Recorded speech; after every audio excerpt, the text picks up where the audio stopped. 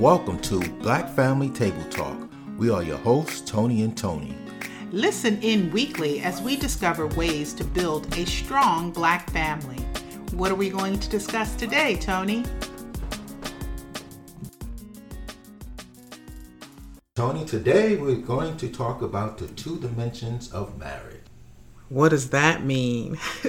Well, I'm glad you asked. It's centered around 2 people in a marriage becoming one versus 2 people in a marriage living as individuals. So that's really a conversation about intimacy, in my opinion.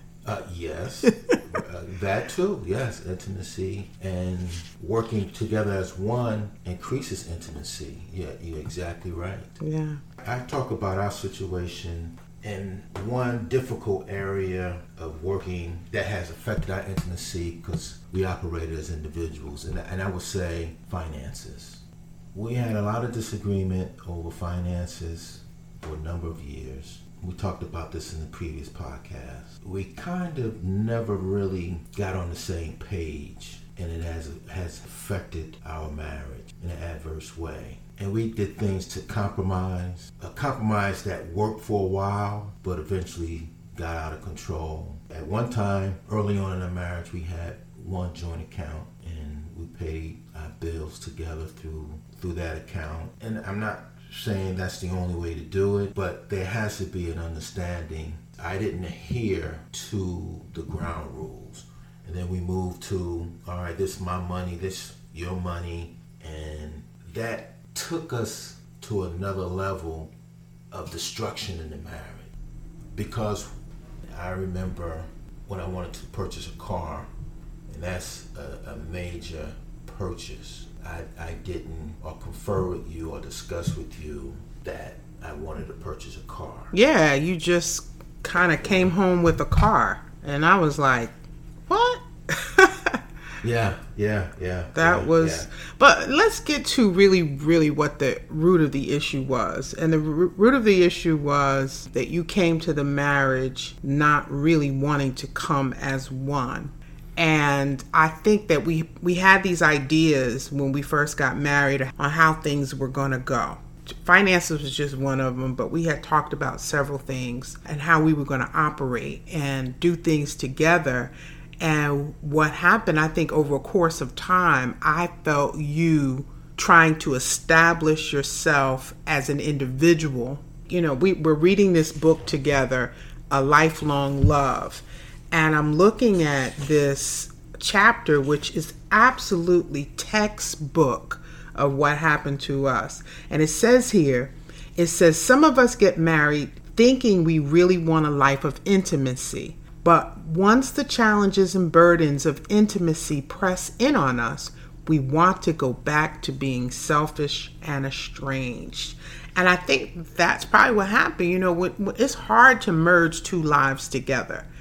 And it's easy to just revert back to being an individual and pushing your spouse away. And I think having separate finances is just one of the ways to push your spouse away. So I want to ask you a question. How did you see the notion of oneness? How did it translate to you in terms of intimacy? Were you hesitant, apprehensive? What made you pull away from the notion of oneness? Very good question. I think coming into the marriage, I had an idea of what marriage was supposed to be like. And I've come to a realization that I had the wrong attitude about marriage because I felt as the husband, and this is this whole submission thing, that as the head, and there's a lot of discussion about how the head should operate, but I had a skewed view of what the head was supposed to operate as. If I'm the head and I have the vision, then the oneness was you submit to me and my vision. Right or wrong, it's the authority. I thought that was the authority that God placed on me. So anything contrary to my vision, which I felt was ordained on me by the marriage structure, it was an attack on my authority. So that created problems. So it wasn't that I didn't want to be one. I wanted you to be my one. Yeah. And now that I look at it in retrospect and understanding more about what submission is and not just one head over the other. So that was the cause of some problems in our marriage. That thinking that as the head of the household, since I'm charged with all responsibility, everything's going to fall on me. God is looking at me, that I should have all the say and I should have the vision. I think you should clear up the submission part so that it's not misunderstood.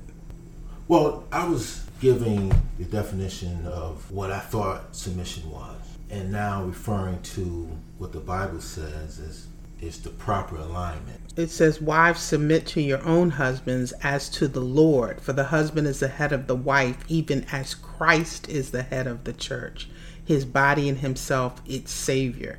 Now, as the church submits to Christ, so also wives should submit everything to their husbands. What does that mean to you now that we've taken the long route, the rough road? Oh, wow. Can you say that again? Wives, submit to your own husbands as to the Lord, for the husband is the head of the wife, even as Christ is the head of the church, his body, and is himself its Savior. Now, as the church submits to Christ, so also wives should submit in everything to their husbands. Wow, that means that puts a lot of emphasis on the wives to submit to the husband. I was looking for more what the role of the husband should be. Well, that's the next verse. I'm reading from Ephesians 5, verses 22 through 27.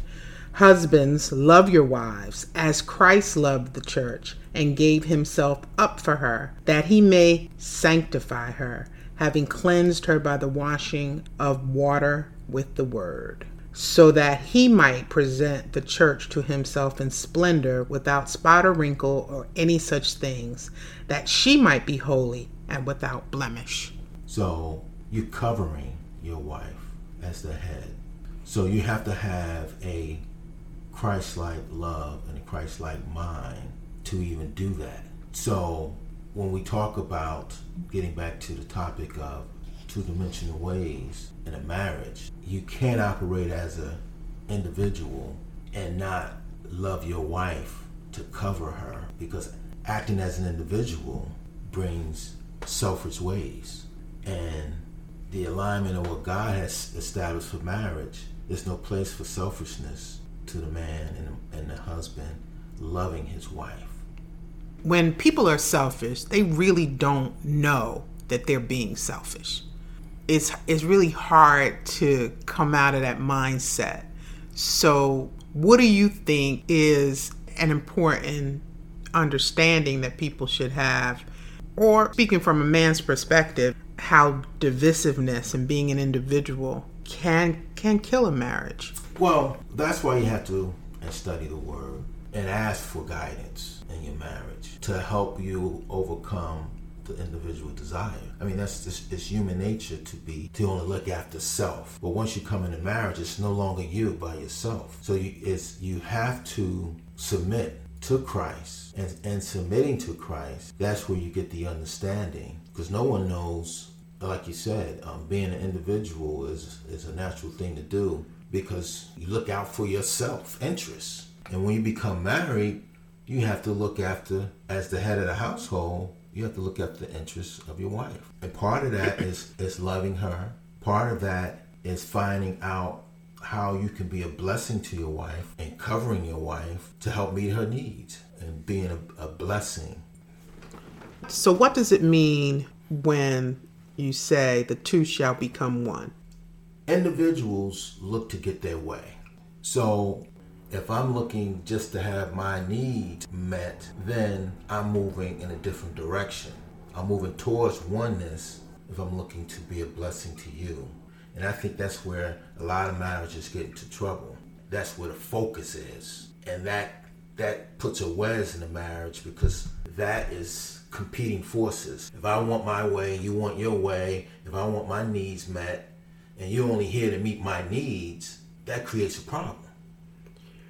I think it's very well laid out in The Lifelong Love by Gary Thomas that we're reading together.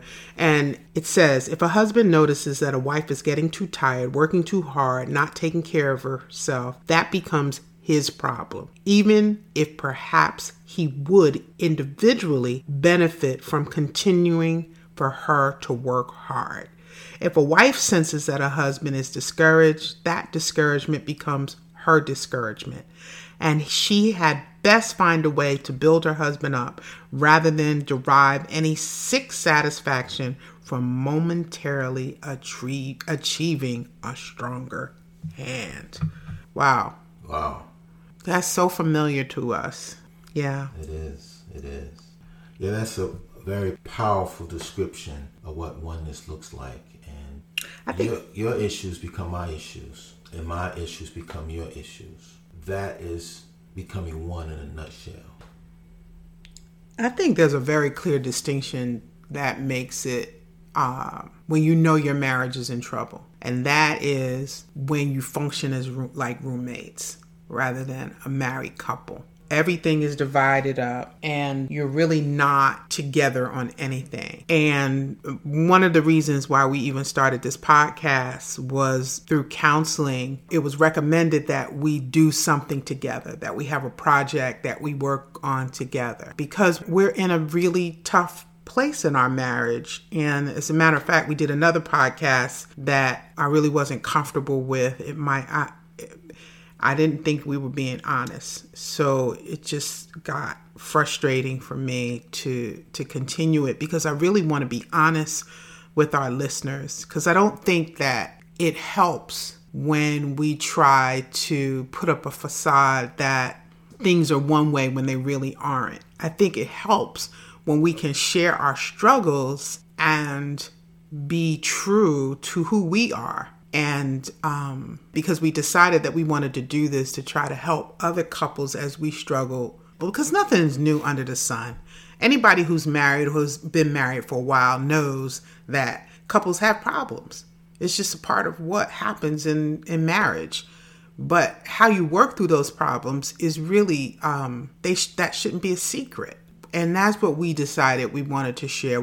How do we get through this? How do we get through the tough times so that we can remain married and hopefully maybe save another couple some steps? So this topic of intimacy and two-dimensional marriages is really a critical thing, because it comes in so many layers. It comes in financial layers. It comes when you introduce other people into the marriage. It comes when you introduce pornography. There's so many things that are out there that penetrates that marriage circle. There's so many temptations out there that I think that is the duty of a man to guard that circle. And then the submissive part or submission part comes when I'm following your lead in terms of what you're doing to protect our marriage and our family. I think that's what's strong. And that's where submission comes in. That I don't do anything to go against what you're trying to build for our family. And the part where husbands love your wives, as long as I know you're loving me, I know you're going to be operating in my best interest, then I can trust that we're going to be okay. Black Family Table Talk. That's what's up. Thank you for tuning in to this week's episode of Black Family Table Talk. We pray that you heard some principles to put into your strong Black family toolbox. Be sure to tune in next week, and remember, sharing is caring.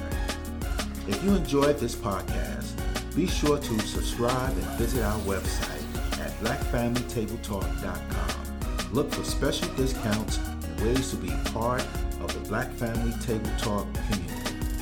As a part of our mission to do our part to strengthen Black families, we endorse small Black-owned businesses. This is our way of strengthening Black families economically.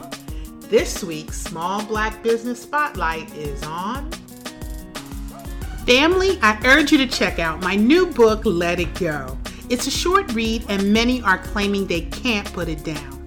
It also made #1 in 2 categories on Amazon. Visit blackfamilytabletalk.com on the products page for more details. I pray you too get inspired. Under Section 107 of the Copyright Act 1976, allowance is made for fair use for purposes such as criticism, comments, news reporting, teaching, scholarship, and research. Fair use is a use permitted by copyright statute that may otherwise be infringing. The news and opinions expressed on Black Family Table Talk do not necessarily reflect various platform hosts. All topics are for entertainment purposes only. Discretion is strongly advised and all commentary is alleged. This is a Micah 68 Media LLC production.